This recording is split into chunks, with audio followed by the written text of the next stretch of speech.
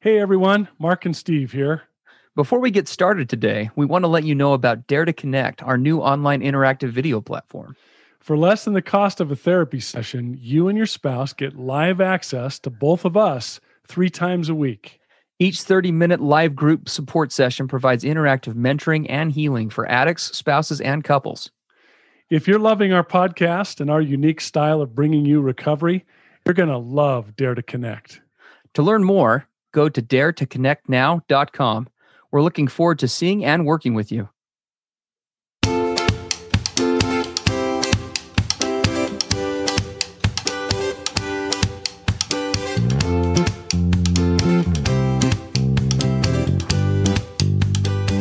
Hey everybody, I'm Steve Moore. And I'm Mark Castleman.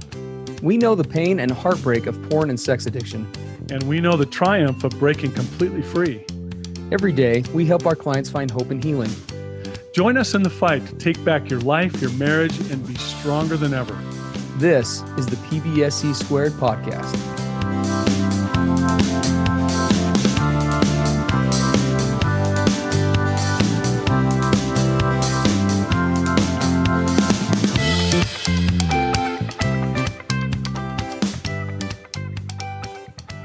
Good morning, everybody. Welcome to the PBSC podcast. It's Mark Castleman and Steve Moore here. Good to be with you today. Happy to be doing episode 139 of the podcast. We're tackling part 1 of a 3-part series here today, so we're kind of excited. We haven't done a series in several months, and thought we'd reignite that a little bit and hit on a couple of topics that relate closely to each other. And yeah, we're super stoked. We hope you'll hang out with us here for the next 3 weeks. It's, like I said, part 1 of 3.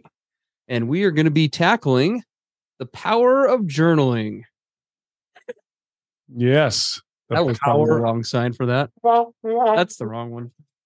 Yes, the power of journaling. Oh. There we go. The power of journaling. Like it's a downer. Like, yeah. What? You're going to be talking about what? I got to know my soundboard better before I hit buttons. No, we're excited. Journaling is, we mention journaling often on the podcast.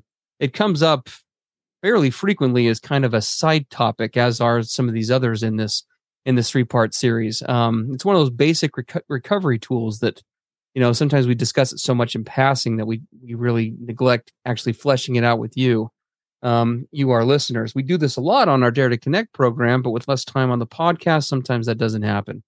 And so before we jump into how to journal, it's probably a good thing to look at, the why. Why do we even need to do that? Why is that so important in recovery? Well, and when I used to hear the term journaling, the first thing that would come to my mind is, okay, yeah, was this like a little journal? It has like a floral pattern on the outside. Does it have a little lock? I wear the key around my neck. Is this what you're asking me to do, Mark? So I get a lot of resistance. But there's some really powerful connections in journaling with the challenges that we face, not just as addicts, but also as partners in our healing. So let's just talk about kind of what, the challenge, the problem from the addict standpoint. One of the things, the biggest things about addiction is that in addiction, we become tuned out. We numb out. We're in denial. We lack what we call emotional wholeness, right? We're not good at getting in tune with what we're feeling and why we're feeling it.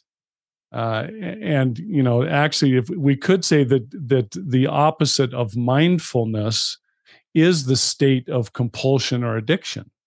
We just get completely sealed off, and we do it for a good reason, right? We go to these addiction outlets because we don't want to feel, because there's a great deal of pain in our lives, or trauma, or abuse, or betrayal, or loneliness, or just all the different kinds of triggers that throw us into those addiction outlets. They're nearly always at the opposite end of the spectrum of feeling and mindfulness and self-awareness. So that's a great challenge in coming out of addiction, is how do we break out of that? And journaling is the way to do it. For sure. And the same holds true with partners, right? For very different reasons, partners also really struggle to feel vulnerable emotion and to be able to connect with themselves and with others, most especially their partner, for a lot of reasons. The first is, partners out of necessity, right? Following betrayal, most spouses find themselves to one degree or another in a very serious survival mode state. Mm-hmm. They're trying to navigate the day to day, depending on the gravity of the betrayal, how much they knew before versus now, right? There's lots of factors in that. Many of the spouses that Mark and I work with and you listeners, you're just trying to get through the day.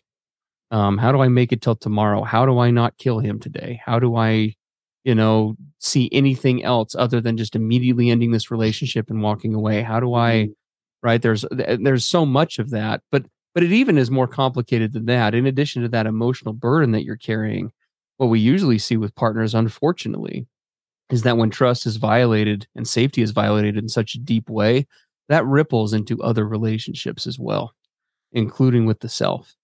Many of the partners that Mark and I work with tragically struggle, for example, to trust their own gut.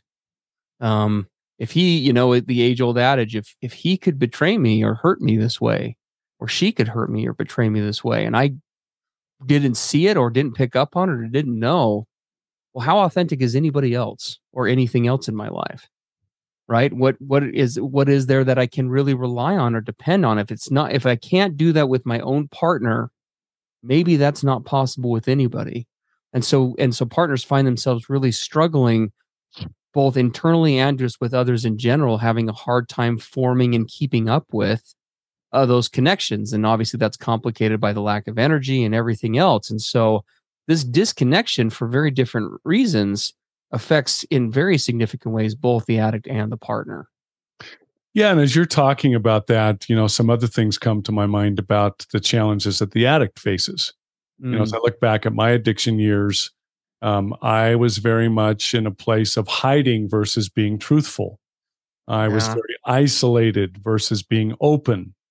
I would go to great lengths to escape and avoid any kind of confrontation. I would say that I was really emotionally fragile versus being emotionally resilient. Spent a great deal of my life in the world of fantasy versus reality. And probably one of the biggest burdens that when I started to get into recovery that hit me hard was that I had been living as an imposter as opposed to really stepping into my true higher self. Yeah. And again, all of this relates to the journaling process to begin to bring me out of this. Yeah. And you as you talked about partners, Steve, there were a few other things you and I had talked about before this about the partners as well. We work with a lot of women, for example, who are in betrayal trauma healing, who have addict spouses, and they often talk about that they find themselves starting to live reactively. Suddenly, everything's reactive instead of proactive. Like they're not in control of their own lives or feelings anymore. Just putting out fires. Yeah, they become putting out fires constantly. And you often, Steve, talk about this compromising their authenticity. And that's not a totally clear phrase all by itself. It bears some explaining, but if you should talk about that for a minute here. Yeah, I mean, I have clients I'm working with right now, and Mark, I know you do too. It's I think one of the saddest parts of working with partners that Mark and I see is when, a partner, and understandably so, because they are trying to survive, because they are trying to protect themselves, because they're lacking skills and tools to be able to do that, because they never planned on having to do that, right? Who plans on having to defend themselves from their spouse? Who plans on being under attack within their own marriage, right? They find themselves having to turn to things that are less authentic. And it's such a tragedy to work with, for example, some of you wives who in a non-traumatized state are happy and bubbly and full of hope, right? And life, and you're open and you're vulnerable and you bring joy into the room. Mark and I will so often see that same woman out of, again, a survival necessity mentality turn into somebody that they completely are not in addressing their husband, right? Become very attacking, and I don't mean attacking in terms of healthy accountability. We're talking about very toxic, right? Personal attacks, oftentimes out of a place of, hey, I'm hurting and I want you to feel what it's like to hurt too, not trying to be vicious, but it oftentimes coming out that way. They will oftentimes compromise their own authenticity through either the way that they approach their spouse, or even more sadly, sometimes through taking actions of betrayal themselves in the relationship from a place of pain. That not only does that complicate the relationship further, and not only are they having to deal with all of that pain and trauma from their partner, but then they come but then you come and meet with Mark and I, and you're in a place of now dealing with your own self-betrayal. Yeah. Right. I can't believe the person I've become. Yeah. I hate the way I feel and act. I don't know what's happening to me. Right. What happened to my authentic self? It got lost in all of this. Yeah. I don't like this person. I don't like who I'm becoming. Exactly. And so, so these are all issues and conditions that come with some of the fallout with this. And these things, it should be noted, they don't just happen at the beginning of this process. They're ongoing through the process, right? Recovery is very much a 2 steps forward, 1 step backward process, even when it's working optimally. There are setbacks. There are relapses to navigate. There are, missteps that are taken despite, us learning new skills. And so through this whole process, we're constantly facing, I guess you could say, a tidal wave, both as an addict and a spouse. There's all these reasons that are constantly hitting us that say more or less, shut down, quit talking, quit opening up, quit sharing, quit feeling. It's too hard. It hurts too much. Right. And so we're constantly being pushed towards that place. And journaling, among the many other reasons why it's helpful, serves as a really crucial, essential anchor to keep or to get open. Yeah. To get vulnerable, to keep vulnerable. When everything else is shouting at me to close down. Yep. Right. Feelings are too risky. Feelings hurt too much. I can't open myself. I've got to stay safe. Right. All of these things that happen. And so we get into journaling, as you said, Steve, the place that helps us to dare to open up. It creates a safe space to open up that's not as risky as trying to do so with another human being or with a spouse. It's time where I just spend with myself, and we could say also time with my higher power, with God, which can absolutely be a part of the journaling process. But the thing I love about journaling is that everything with addiction and recovery and betrayal trauma and healing, life speeds up. It's like it's coming at you at light speed, bombarding you, and you just feel like you're target practice. You're just overwhelmed. And using journaling allows you to focus and to slow down. Yes. Right, let's slow this down and see if I can begin to examine my feelings and the situation before I knee-jerk into reactive mode. I love the slowing down benefit of journaling. Yeah. Yeah, you're right, Mark. I mean, it forces us into a contemplative state. If we were to talk about kind of, the different parts of the brain, and talk biology for a second, you could make the argument it forces us and puts us in a state where we have to start, reigniting that prefrontal cortex a little bit more in a healthy way, right? To get contemplative, to be looking at the situation for what it is, as opposed to just reacting, which is crucial for, mitigating so many of the things that we just talked about with regard to being in that reactive state, again, for an addict or for a spouse. In addition to that, journaling is kind of the ultimate crucible, if you will, for practicing all of the skills around intimacy and authenticity that we talk about in the PBSC podcast, that we talk about in the Dare to Connect program, and they are many, everything from self-examination, right? Looking at oneself and holding oneself accountable and practicing that, to examining just what is my authentic self, right? Who is that person? What do they look like? What do they stand for? What are they about? Where are they going? To just how to be vulnerable. In some cases, how to get back there. For others of us, especially us addicts, how to get there maybe for the first time. What does that even look like, right? Other than, if I ask myself, how am I feeling? How do I answer that? Can I answer that question beyond fine or okay, or good? Mark, you say all the time, feeling fine is feelings I'm not expressing, right? Yeah, the acronym stands for feelings I'm not expressing, which I think is totally accurate. Well, and I love what you said. Here's one of the things I often see when people come to work with me, and I know you, Steve, you see this too. They'll say, "Yeah, we tried couples counseling as our first step. Mm. Well, let's work out all the crap here and all the stuff going on with us. But let's just do it as a couple." Yeah. And I can't think of a single situation in over 20 years when I've seen that work. Yeah. Agreed. And this is where this, for example, journaling says, look, let's take this personal experience of journaling and use that as the practice field for self-examination and authenticity and vulnerability and being accountable. Let me try it there.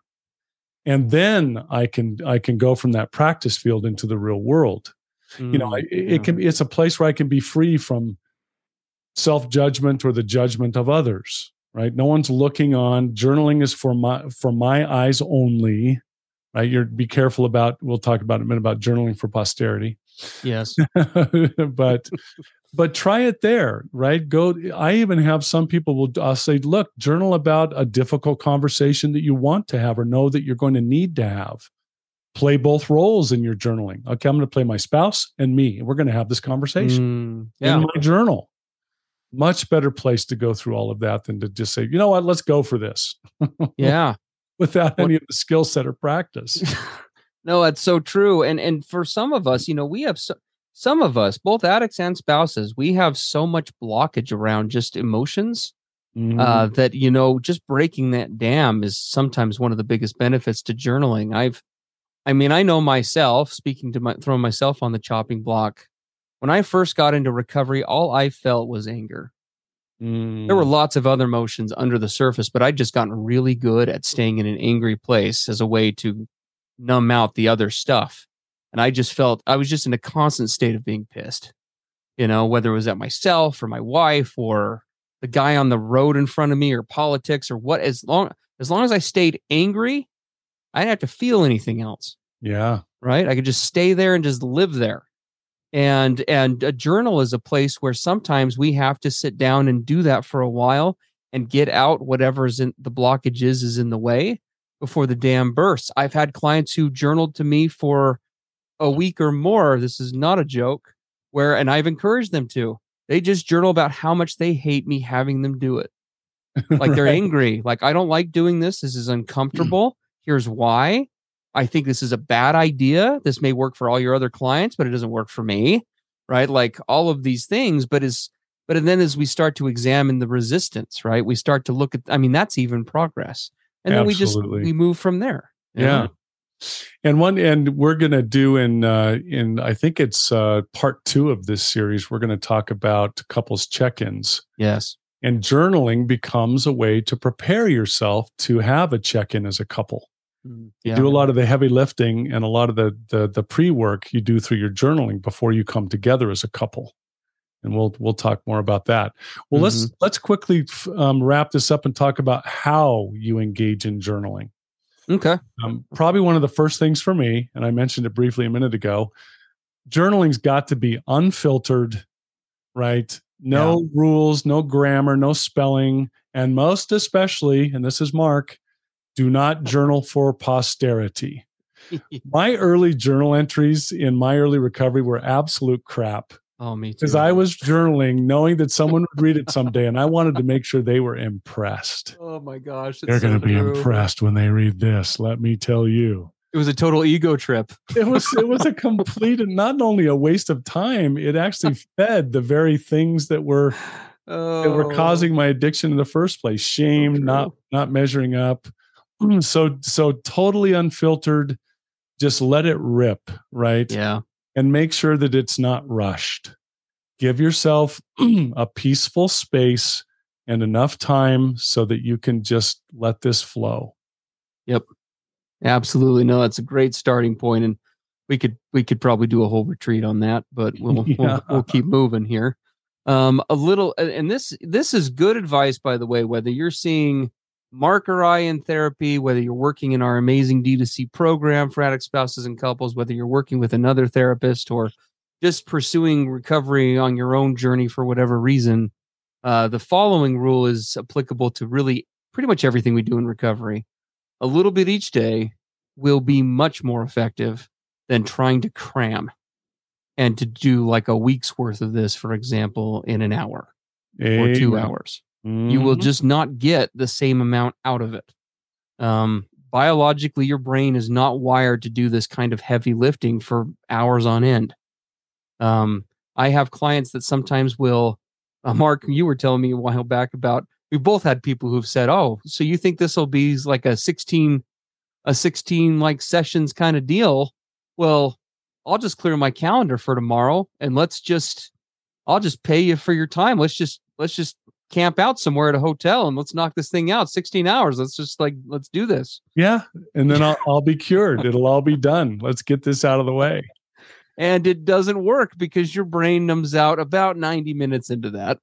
Of course. And the rest of it's just dead air. So please, a little bit every day, 5 minutes a day of this will yield so much better results than just the once a week.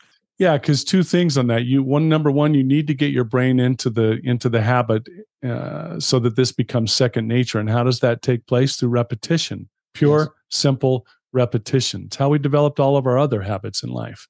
And the other part is you can't save up to do the journaling. You need to do it in the moment, so to speak. I need to do it when my emotions are fresh and when I can really feel what's going on with me. I can't save all of that up and then this weekend I'm going to go back and remember all of that and what it was like in the exact moment. Yes.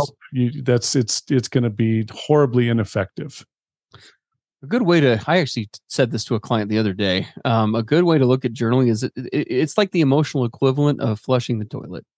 And not to like get too TMI here, like that. But it kind of is, right? I mean, if you, the reality is that we just all have crap that builds up every day, right? As we go throughout our day, stuff with the spouse, stuff at work, stuff, the car breaking down. I mean, whatever, right? We all have stuff that just builds up. And journaling is one of the best ways to hit the flush button and get rid of that crap so that it doesn't block up everything. Yeah, imagine waiting 7 days to flush your toilet. I mean, geez. That is not the life for me. That's kind of what this is like. I do that one day and it's instant regret. Well, so let's finish up with really quick, just a quick journaling template.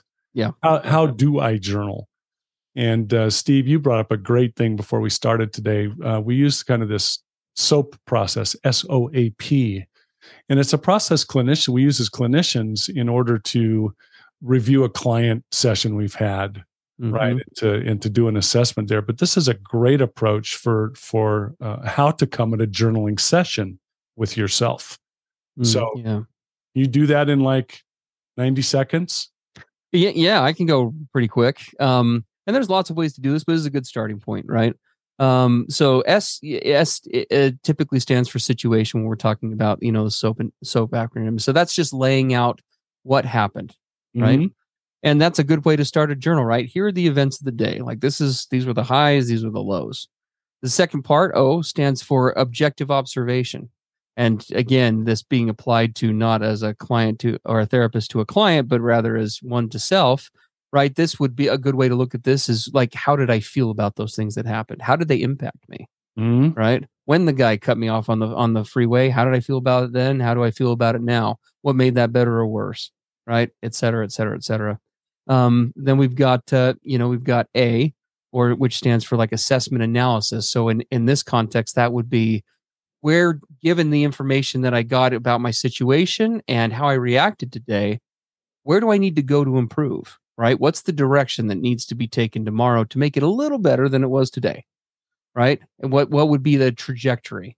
And then P just stands for planning, right? Which would come in the form of what's one small goal I can either set for the first time or recommit to, right? In order to make tomorrow, actually execute that and make tomorrow a little bit better of a day. Yeah. What exactly am I going to do? Right? One simple thing.